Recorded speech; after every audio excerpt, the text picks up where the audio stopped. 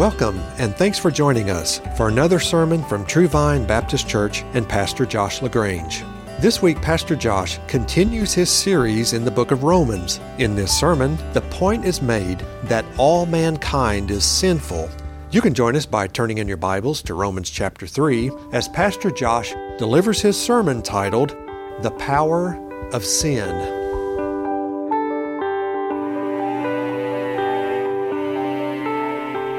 Romans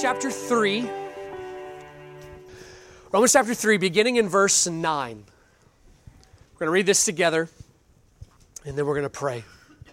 Beginning in verse 9. What then? Are we better than they?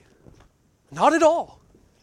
For we have already charged that both Jews and Greeks are all under sin. As it is written, there is none righteous, not even one. There is none who understands. There is none who seeks for God. All have turned aside. Together they have become useless. There is none who does good. There is not even one. Their throat is an open grave. With their tongues they keep deceiving. The poison of asp is under their lips, whose mouth is full of cursing and bitterness. Their feet are swift to shed blood. Destruction and misery are in their paths, and the path of peace they have not known. There is no fear of God before their eyes. Now we know that whatever the law says, it speaks to those who are under the law, so that every mouth may be closed and all the world may become accountable to God. Because by the works of the law, no flesh will be justified in His sight, for through the law comes the knowledge of sin. If you will please bow with me, let's ask for God's help as we study. Oh God in heaven, Father, we just pause here right now, lower ourselves and recognize if you do not give help, then this will be a waste of time. God, if you do not bless, if you do not send your Spirit and shine light on the Word and give us understanding, we will get nothing, understand nothing, and leave here exactly as we came, except maybe with even harder hearts than when we walked in. We're begging you, God, do what only you can do. Melt the stubbornness, the resistance. Melt, Lord, our opposition to you. Father, break us. Humble us, Lord, so that we love you. We see your worth, your greatness, your majesty, and that you alone are worthy of all worship, all love, all adoration, for all the cosmos to bow to you, O God. Please, God, open our eyes to see, open our ears to hear, work in our hearts, till the soil, oh God, we pray, so that, Lord, we will benefit from this time. We'll receive your word rightly. Father, for me to preach and to be truthful and helpful in any way, I'm going to need 1,000 different kinds of help and grace. So please provide that. Help me not to get in the way. Help me not to say wrong, untruthful things or hurtful things, offensive things. Father, help me to speak, preach in a way that's right. And all of us, oh God, to receive your word rightly. So please, God, for your glory, for your name's sake, protect this time and work the miracles, Lord, that you do through the word. Please bless us. We ask this through the name of Christ. Amen. Well, this section that we come to this morning marks the conclusion of the first step of this great argument that runs through this letter. Now, going slowly like we are, being thorough, trying to drink up every drop of truth that we can, has tremendous benefit. I do believe that this is the primary way God intends us to study, analyzing sentences and such. There is a drawback if we're not careful, and that can be that we lose sight of the big picture, because there is a big argument that's working through the book here. So let me take just a second here and just kind of remind you of what the big picture argument is, because today finishes the first step of that big picture argument. If you'll jump back to chapter 1 for a second here. We said from the beginning that verses 16 and 17 lay out the central idea, the premise for everything that we'll see in this whole book. And so here is the premise.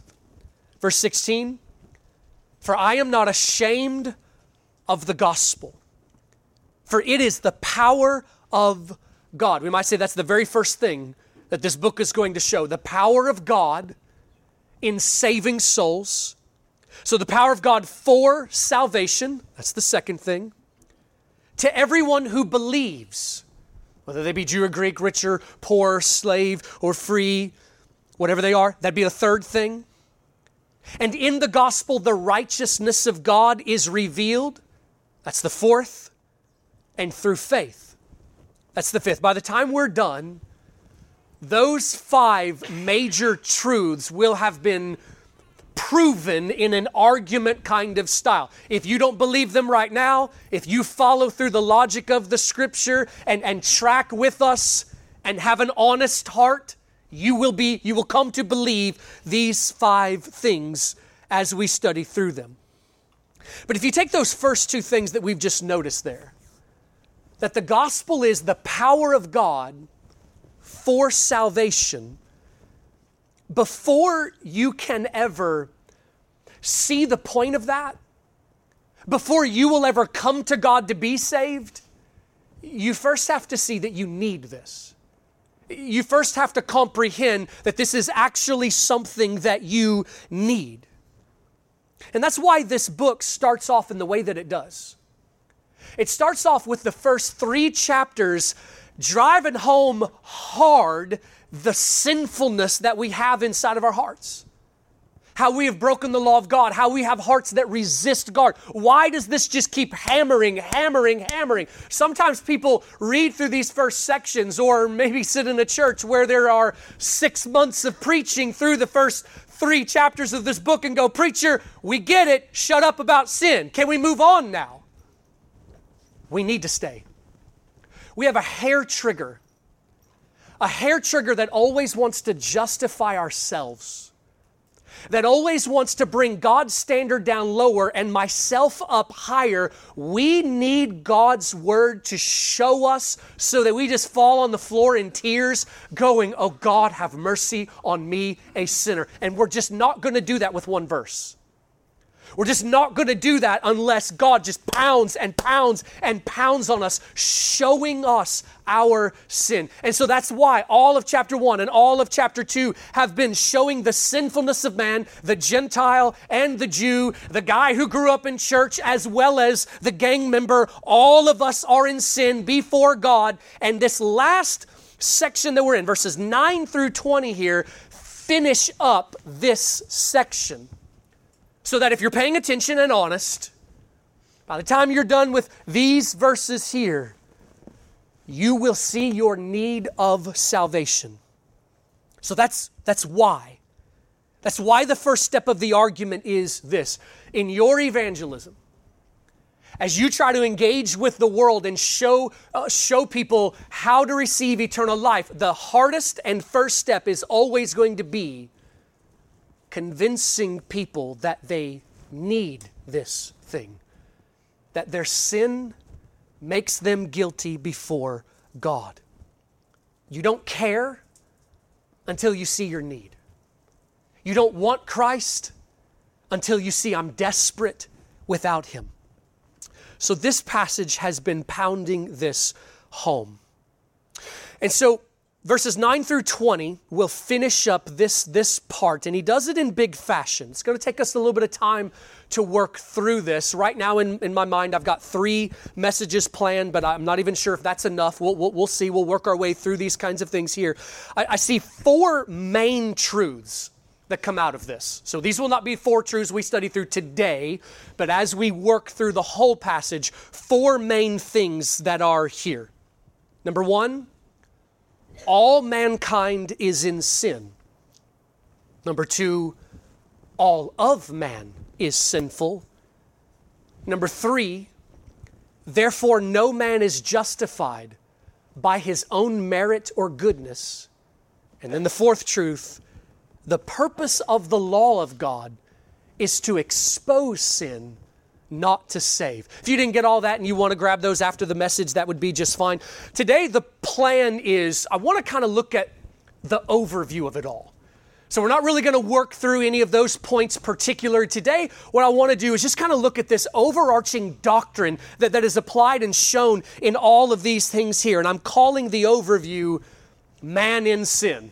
Mostly because that's what Martin Lloyd-Jones called it. Man in sin, this doctrine of us and our attachment to sin and sin in us. And to do that, I'm going to bring out 4 main things. But let's start by looking at the language once again here. If you look at verse 9 again, he starts by asking this question. Are we better than they? I think the we that he refers to there are the Jews. So he's sort of asking the question after analyzing the sinfulness of Gentiles and then the sinfulness of Jews, which is the sinfulness of the nations who were without God for a long time, and then the sinfulness of the descendants of Abraham, looking at all the nations of the earth. Are we better than they? And he answers it by saying, not at all. And then watch what he says in the next statement. He says, we have already charged that both Jews and Greeks are all under sin. That part where he says there, we already said this, basically what happens here in verses 9 through 20 is he's kind of giving the exclamation point to what he's already taught in chapters 1 and 2.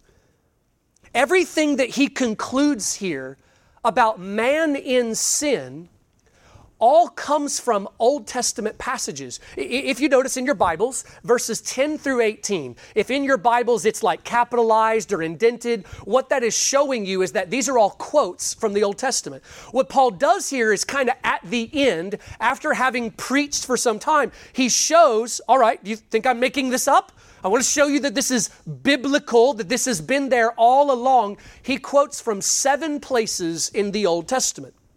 If you want to jot them down, there's Psalm 14, Psalm 53, Psalm 5, Psalm 10, Psalm 140, Psalm 36, and Isaiah 59. But do you catch this about what the point that he's making here? Everything that he has preached in this section on sin, friends, it was all there in the Old Testament. Like what God has done in the new covenant and in bringing the gospel, God brings us further in our understanding, but it's all there shadowed and some of it very clearly, even in the Old Testament. In fact, even in the book of Genesis, the first book of the Bible, you will see the fall of man, the depravity of man, man in sin, sin leads to death, and our need for salvation. That's all there in the first book of the Bible. That's some of the significance whenever we walked through that genealogy and we saw, and then he died, and then he died, and then he died. As we're working through those things, we're seeing the effect of sin infiltrating mankind there. Friends, even in the first book of the Bible, these truths on the depravity of man were there even in the Old Testament. Now, a lot of things had been misunderstood.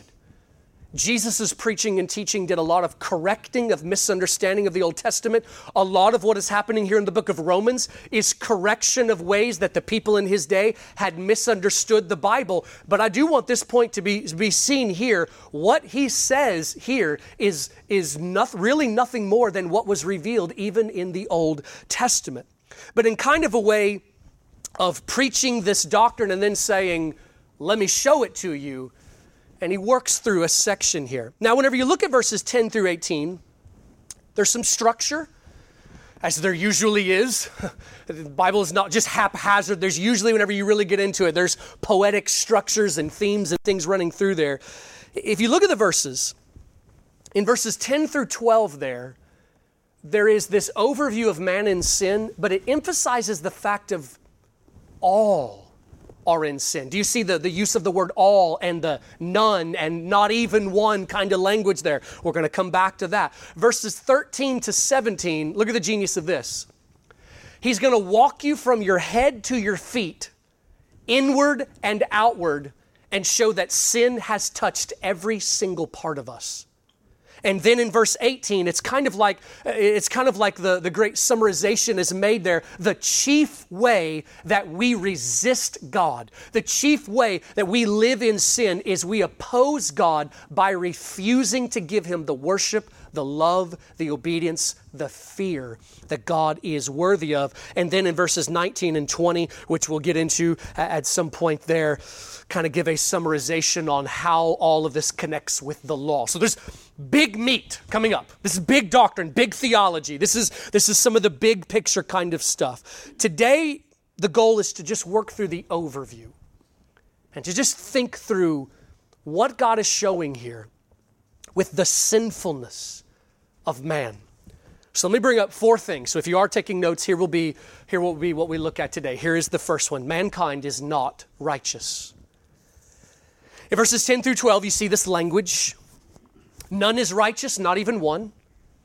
None is good, not even one. Now, if this is your first time hearing this, I expect you to be a bit surprised. Because we live in a kind of culture where we're constantly hearing all this talk of, he's such a good guy, she has such a good heart. Well, he may do a lot of bad things, but he's got a heart of gold. We just hear this language all the time, and it just gets beat in so much that it becomes a worldview and the way that you look at the world of believing that mankind is intrinsically good. And the Bible is challenging that. God from heaven speaks and says, you ain't good. You are not righteous. And let me just tell you, this is not a fluke of a verse. This is not just like one little part and like we can go like, well, what he really means is, no, this is all through the Bible.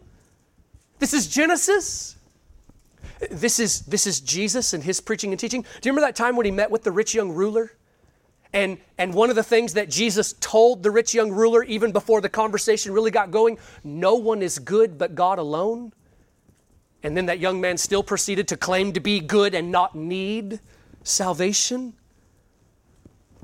God is telling us here, mankind is unrighteous and not good.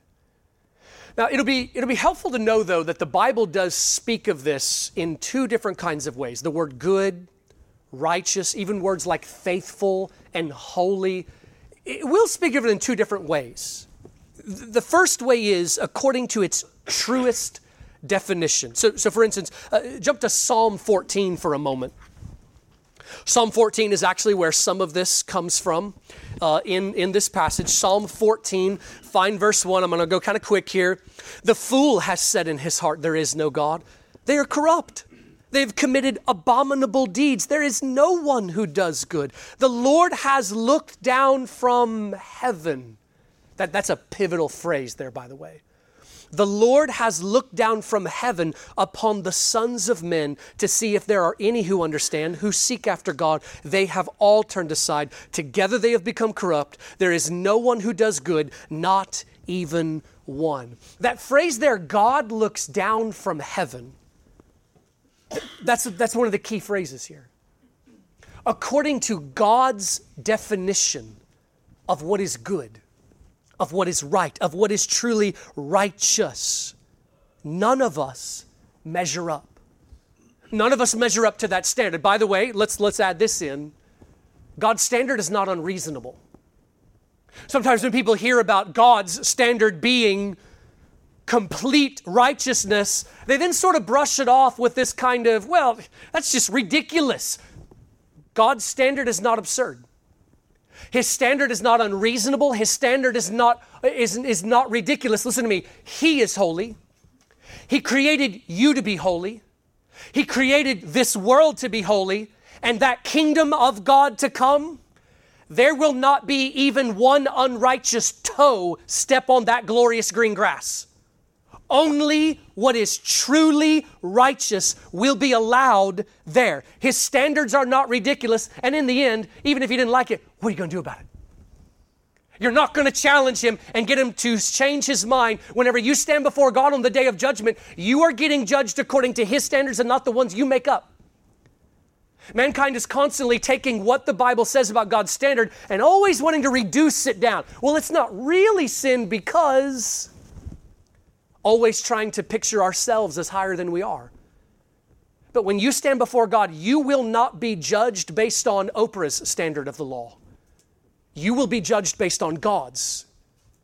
You will not be based on the cool kids table and what they think is right and wrong. You will be judged based on God's. And according to God's standard, we do not measure up. We are not righteous. We are not good. Now, maybe just as kind of an aside, a little bit of a parenthesis here, we do need to keep in mind that sometimes the Bible will use the word good, righteous, faithful, or holy in a kind of comparative sense.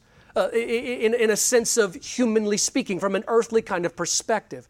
And I just think that's kind of helpful to know. If you want a place where that's used, Romans 15:14, Paul says to the very people that he just says, you're not good here, later on he'll say, I know you all are full of goodness.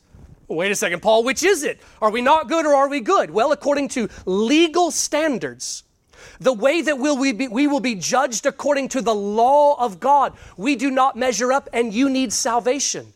But once we are right with God, once we are in Christ, several folks from Scripture like Noah and Job were called righteous. Why? Because they had been made right with God by faith, and then they began to live in a way that was in keeping with their identity. I think that's kind of helpful to know. Husbands, you can say to your wife, you're a good wife. Sometimes seminary students and those who kind of get in this sort of block, they think you can only say you're depraved, okay? That doesn't go well on your anniversary, okay? Like, you need to know there is a different way of seeing these kinds of things. But we do have to use some interpretation. We have to use some wisdom whenever we come to some of these places. So when God says no one is righteous and no one is good, this means legally speaking, and you need forgiveness of your sins. Here's the second thing I want to bring up. We see from the text that man is under sin. In verse 9, notice that language that he uses there. What then, are we better than they? Not at all, for we have already charged that both Jews and Greeks are all under sin. What is meant by this language?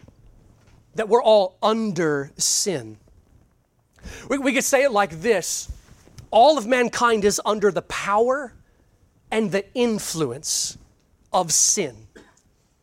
In the deepest recesses of who we are, there is corruption.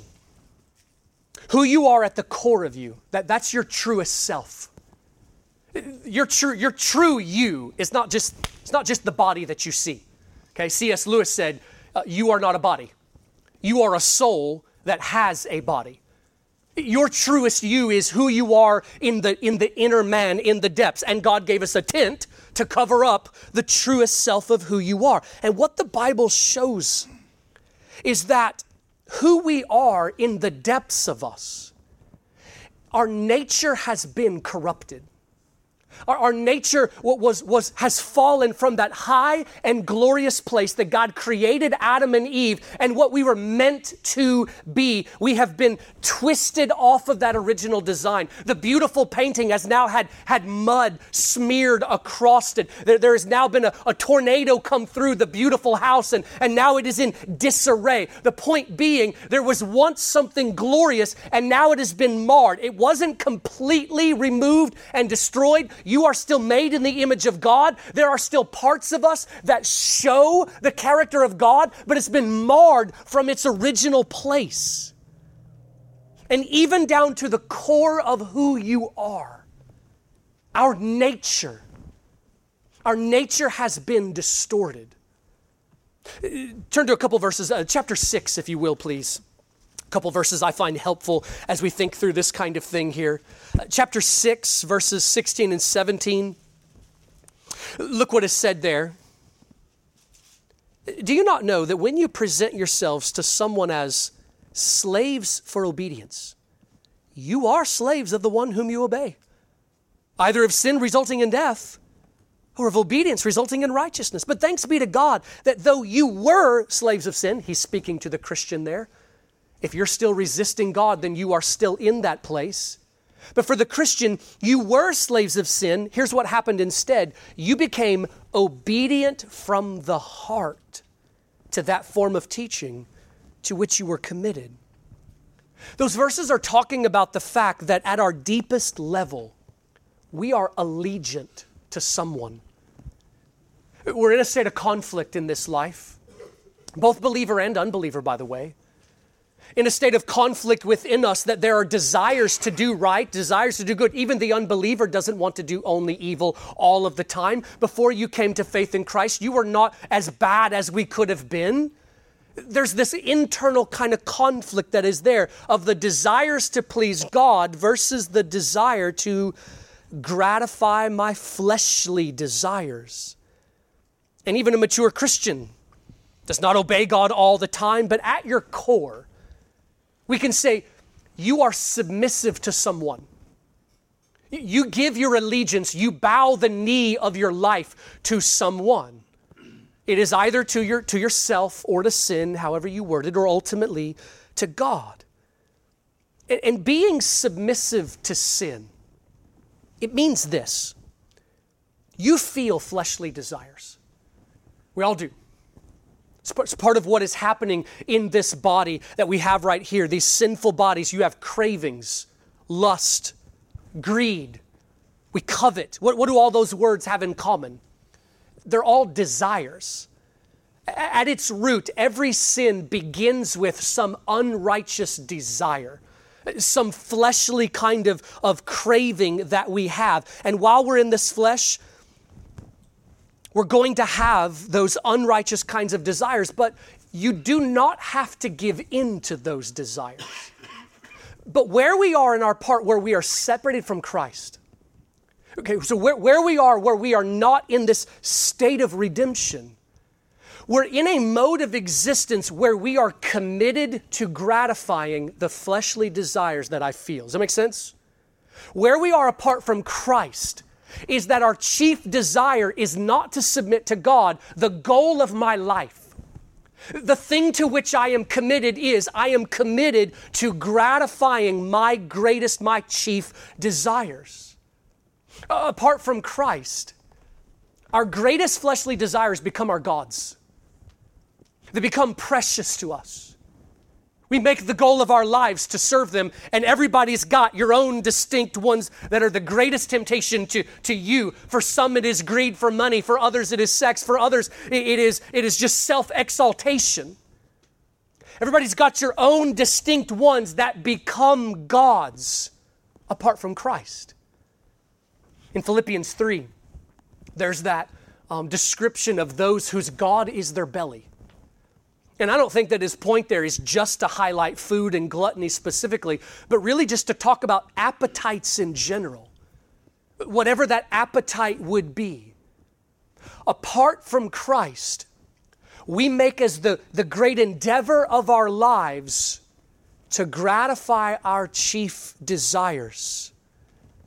But what it means to turn to Christ, what it is to come to this place of redemption is that God rescues us from our sinful nature. Not that we become perfect, but we do make progress in this world. But at our core, we turn from our desire to make ourselves happy by the indulgence of fleshly desires to faith means I come to believe my great good, my everlasting happiness is somewhere else. It doesn't come here, it comes in God. And over time, that desire to please God grows. My fleshly desires diminish more and more, never all the way leaving in this world, but lessening because we're fighting them, and the desire to honor God increasing, our ability to exercise self-control increasing, and this is how you get what the Bible calls sanctification, that process of growing in Christ. And by the way, let me make this part clear so we understand this whole nature thing. Sinful desires live inside of us. Self-control is when we learn how to stop those desires. It's when we learn how to say no to ourselves. So you may have a desire, maybe even a craving. I want to say that sentence that just came to my head, and boy, it would really dig, it would really win that argument. Self-control is biting your tongue and learning not to say it. Self-control in every kind of area is suppressing these wicked desires. We'll talk about that more in the book of Romans, but I do want us to consider this. Even if a Christian developed perfect self-control, meaning the desires were still there, but let's say a man grew to a point, this isn't possible, but let's just theoretically say, grew to a point that he was always able to stop every action and hold back every word that came, or that wanted to come out. That man would still be unfit for the kingdom of God. That man is still not righteous by his own doing. God is not going to allow a single ounce of uncleanness into the kingdom of heaven. You cannot stand before God, the holy God, and be right with Him, even if you gained the strength to hold back all of the evil inside of you. Because you and I are still infected with sin. Friends, even when you and I are asleep, and we are not engaging in sinful actions, it's still at the core of us, the rebellion of sin is still alive inside of us. At its root, sin is rebellion to God, and it is resistance to authority. And it is saying to God, you don't get to rule over me. All of this is at work inside of us. This is part of what it means to be under sin. And notice that sin is often spoken of, and I'm using this term singularly. Meaning, I'm not saying we're under sins, plural, but rather we're under sin, singular. There's a difference there. The Bible will often talk about the fact that we commit sins, meaning the individual acts that come out. But what the Bible spends even more time talking about is sin singular. And that's referring to sin as the power, as that diseased nature as a whole that is in opposition to God, and it is a power at work in our hearts. This language of being under sin is how we might speak of a master, a ruler, a lord, someone whose authority we were under. It's speaking of sin as if it were this power above us. And when we say it like that, if we're not careful, it could almost sound like we're saying that we're victims in the matter. Sin is at work in us, but not me, really me. I'm innocent in these things, but that's not the reality at all. It's very similar to the way that sometimes we'll talk about someone under the power of alcohol. That doesn't absolve the one doing the drinking. It is your choice. So why do we use that kind of language?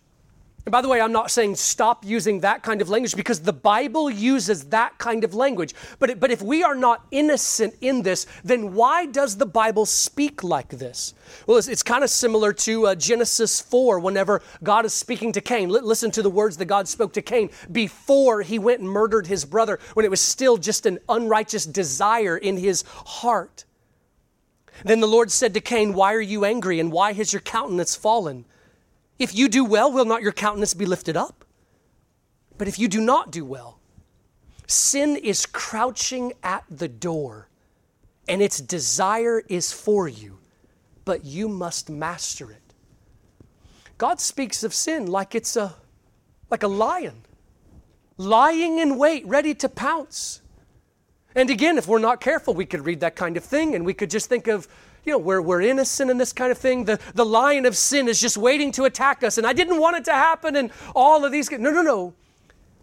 The irony in it all is that we are the choosers of our wicked deeds. But the point of Scripture speaking this way is to help us understand the devastating, influential, sticking power of sin. Sin is like a monster. When sin is left unrestrained and unchecked, it becomes a monster in your life. Ask the porn addict who started small, and now this sin has overtaken his life and he feels like he can't stop. Ask the man who has let his anger go unrestrained for a couple of decades, and now he feels like he has no control, like he just becomes a different person at moments. Sin does have a way that it's like it has a life of its own. But that doesn't absolve us of guilt. It doesn't make us innocent in it. This is the power of sin. It's similar to how Scripture speaks of sin as a cruel taskmaster, one who rules over us, and we have become a slave of sin. Language like that is going to be used as we continue to go through the book of Romans here. But again, we are not innocent in the matter. We have bowed the knee. We have submitted to that slave master there. And you hear a lot of modern language that talks about sin constantly in terms that absolve guilt of people. We used to laugh at some of those shows like Lifestyles of the Rich and Famous that used to talk about all these Hollywood celebrities who fell victim to addiction. And we would laugh and say, well, that's a pretty happy way to talk about, or a pretty innocent sounding way to talk about engaging in these kinds of things. But now the culture has picked up on this kind of talk of being a victim of these kinds of things. But that's not the reality. We're not innocent victims. In fact, you'll never see the Bible talk about addiction. Instead, it talks about slavery, that we become bound to these things by which we engage in. You'll see the Bible talk about as the dog returns to his own vomit, so the man returns to his sin. We are co-conspirators. We are complicit. It would be similar to growing up. You may have had one of those friends that your mama didn't want you hanging out with. And your mama knew that this was a bad influence on you. The naive young man gets into the car with the troublemaker.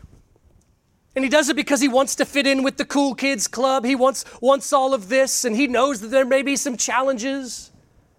But he goes and he rides around, and throughout the night, again and again, these moments come up where he's pressured to do things that he would not normally do. He's persuaded.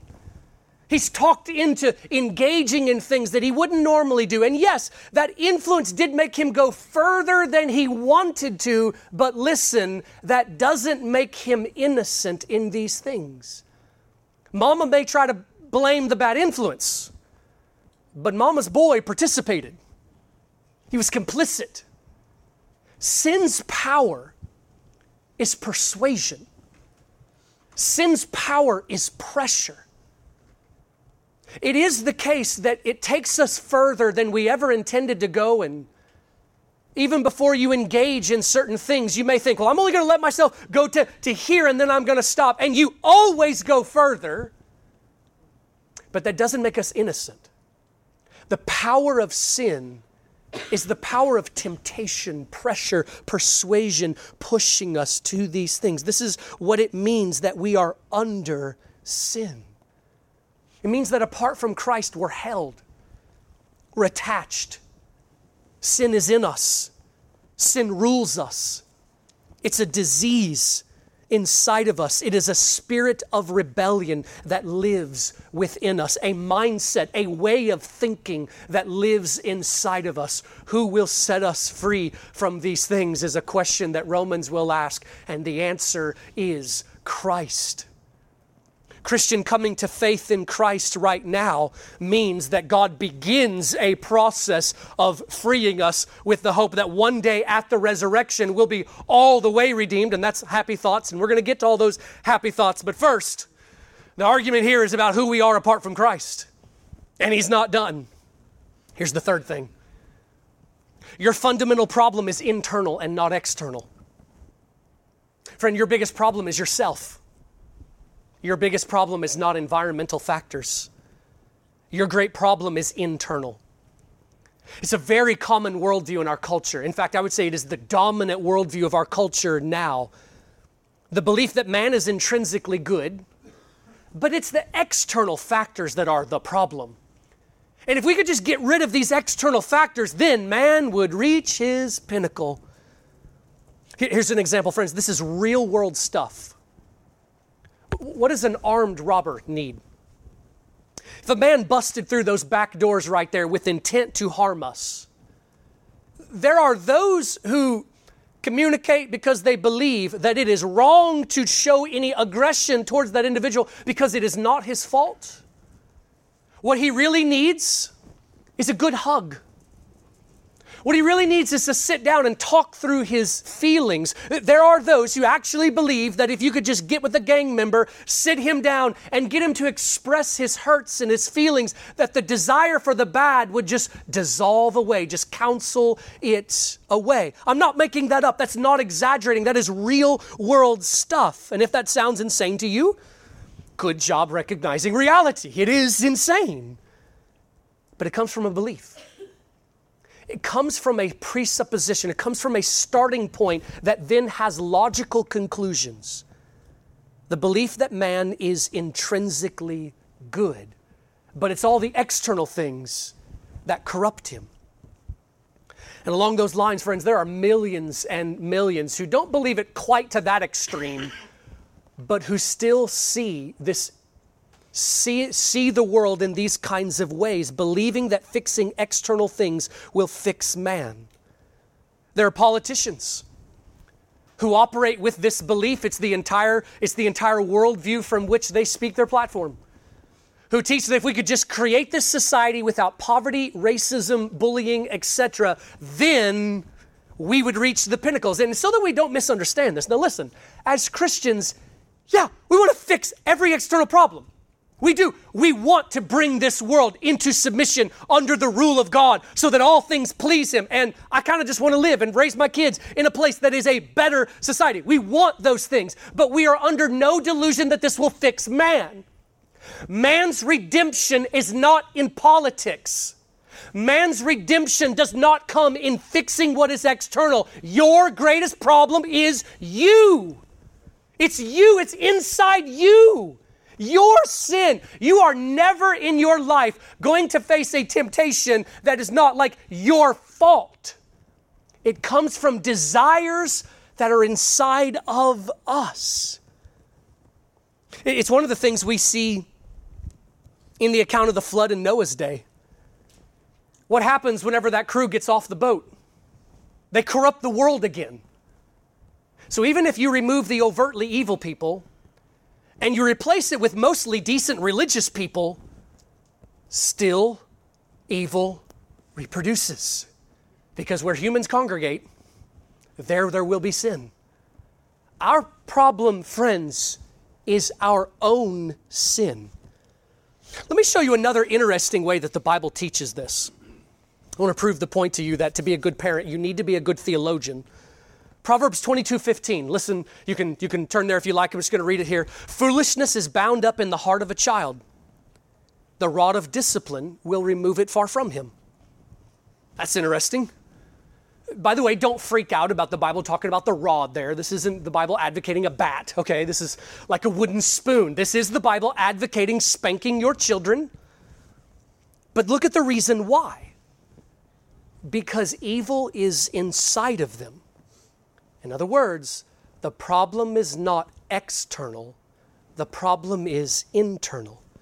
And internally, they need to be taught self-control. They need to be taught to say no to their desires. Now don't misunderstand this. When children live in horrible external conditions, we know how that turns out. But we cannot misunderstand this to think that the conditions make the child evil. Now listen, friends, the evil was in there. For a child to grow to learn to behave, there has to be training and hard work to get there. And when they are trained unto evil, then it allows this to just even multiply and perpetuate. But what God shows is the evil began inside of them. And this whole modern idea that is opposed to correcting and spanking children and is growing in popularity, do you see it comes from that basic belief that children are innocent. But they're not. Parents, if your children were taken one day old by angels to an island somewhere, separated from you and separated from the rest of all those evil people, and raised by angels, those angels would do a better job than me. Those kids would turn out better behaved. But those children would still sin. And those children would still need redemption in Christ, because our great problem is the nature inside of us. We use a lot of unbiblical language sometimes whenever we excuse our sin. Sometimes we justify our grumpiness by saying things like, well, I didn't sleep well last night. And parents, that fit that your child throws in Walmart, it's not just that they didn't get their nap. There's evil inside of them.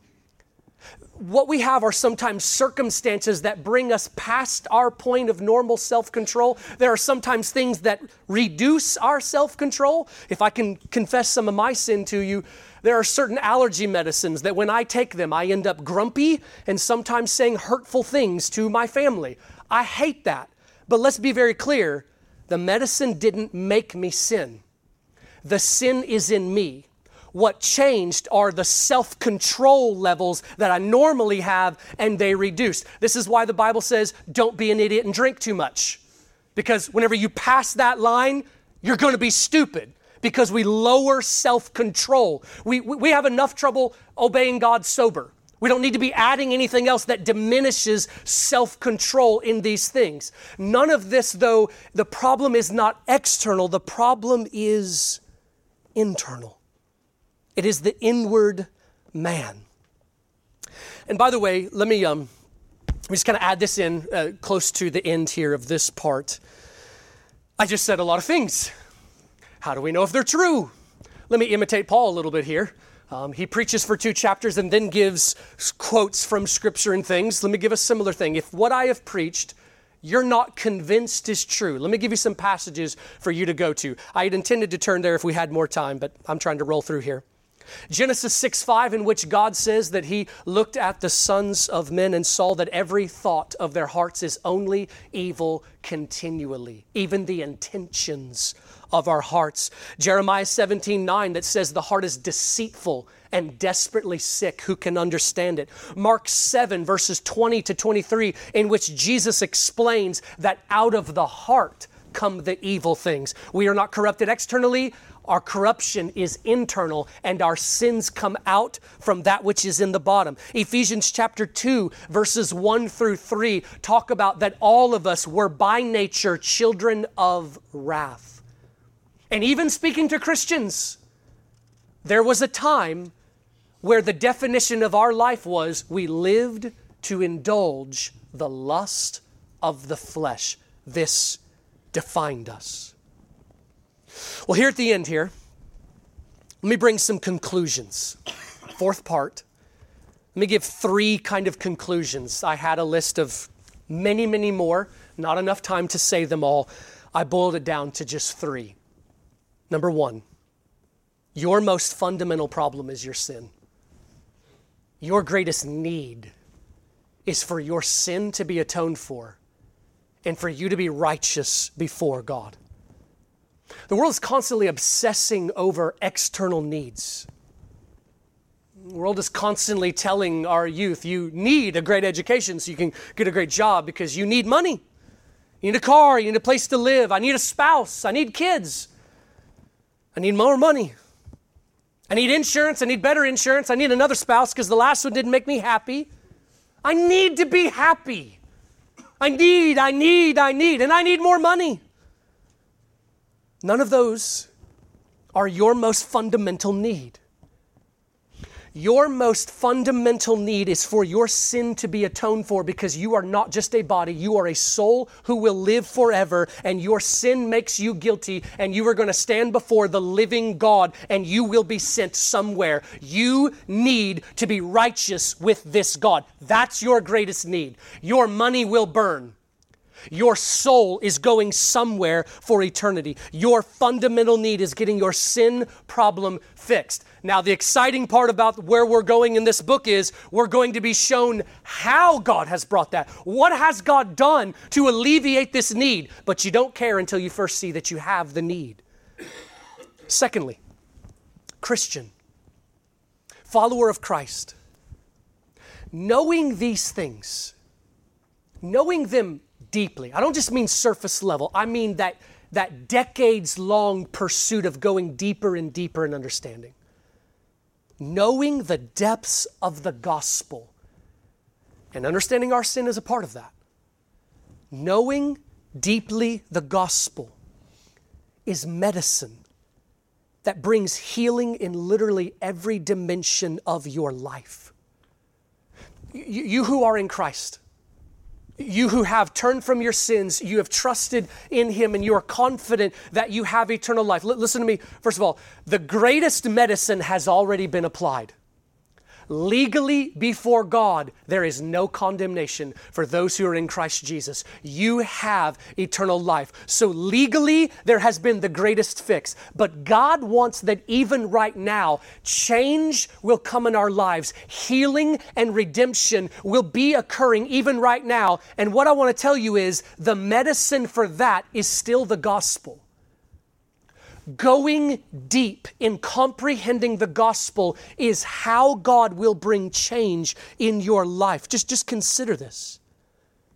Knowing the depths of your sin to where you feel it deeply. My uncleanness, my unworth before God, and then the heights of God's grace. Knowing those things deeply will make you into a different kind of person.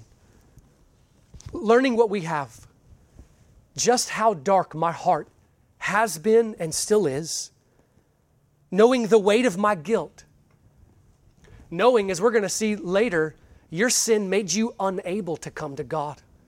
You didn't go running to Jesus. God had to come to you and draw you, rescue you, seeing the heights of God's grace. In grace I can't fathom, God came to me and saved me, not because of any goodness in me, but because of His grace He saved me. What should that do to my heart? What kind of change in my thinking will that bring? Christian, we should be the most humble, joyful, loving, hope-filled people on the planet. Knowing these things is the medicine for what ails us. Knowing this should, we're going to use the word should, it ought to produce change even now.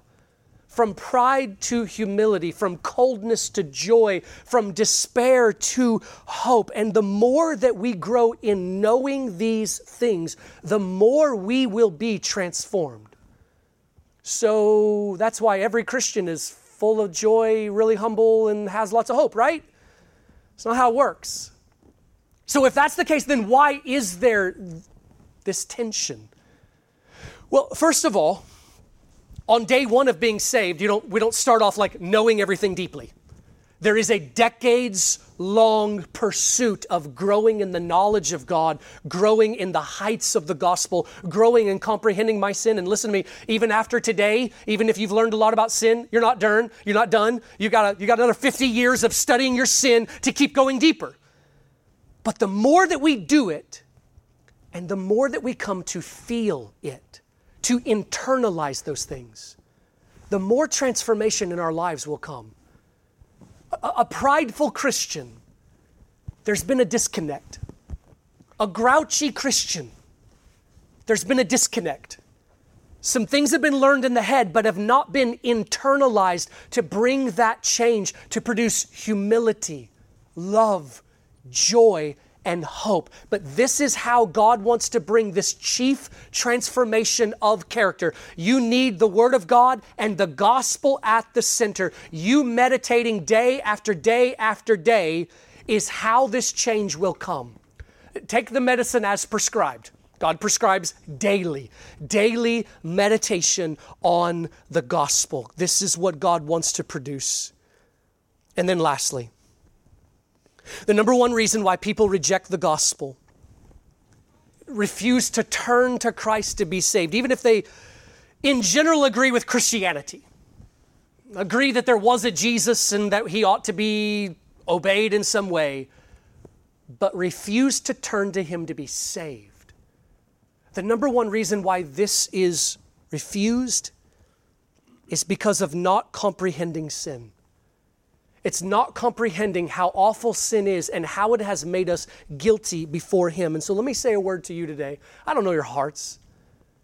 But if you're here this morning and you have not yet come to Christ to be saved, you know that you've never come to Him like this, like the Bible tells you to turn to Him and cry out to Him, God, forgive me of my sins, save me, I need to be right with you. If you've never done this, I need you to see that you're desperate. You're desperate and you've just not known it yet. You have nothing. You're going to stand before God and you have nothing. Your money will burn. Your beauty will fade. Your trophies will be forgotten. You come before God and you have nothing. What you need is the righteousness of Christ.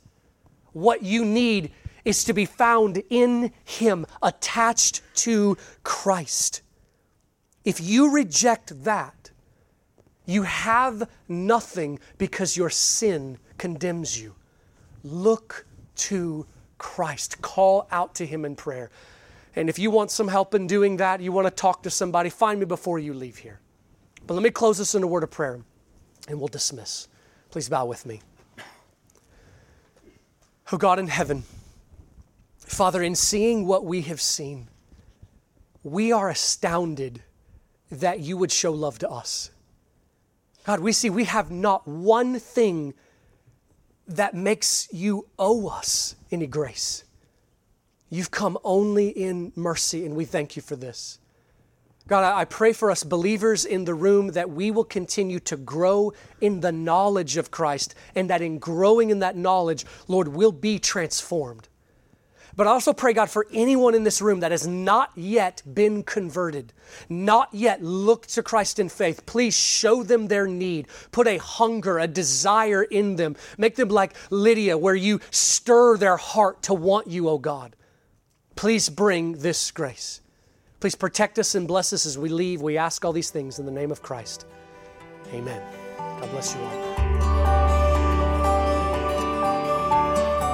Thanks for listening, and we hope you enjoyed Pastor Josh LaGrange's sermon titled, The Power of Sin. Tune in again next week as we continue through God's Word at True Vine Baptist Church. We also invite you to like our Facebook page, follow us on Twitter at TrueVineIND, or visit our website at true-vine-baptist.org.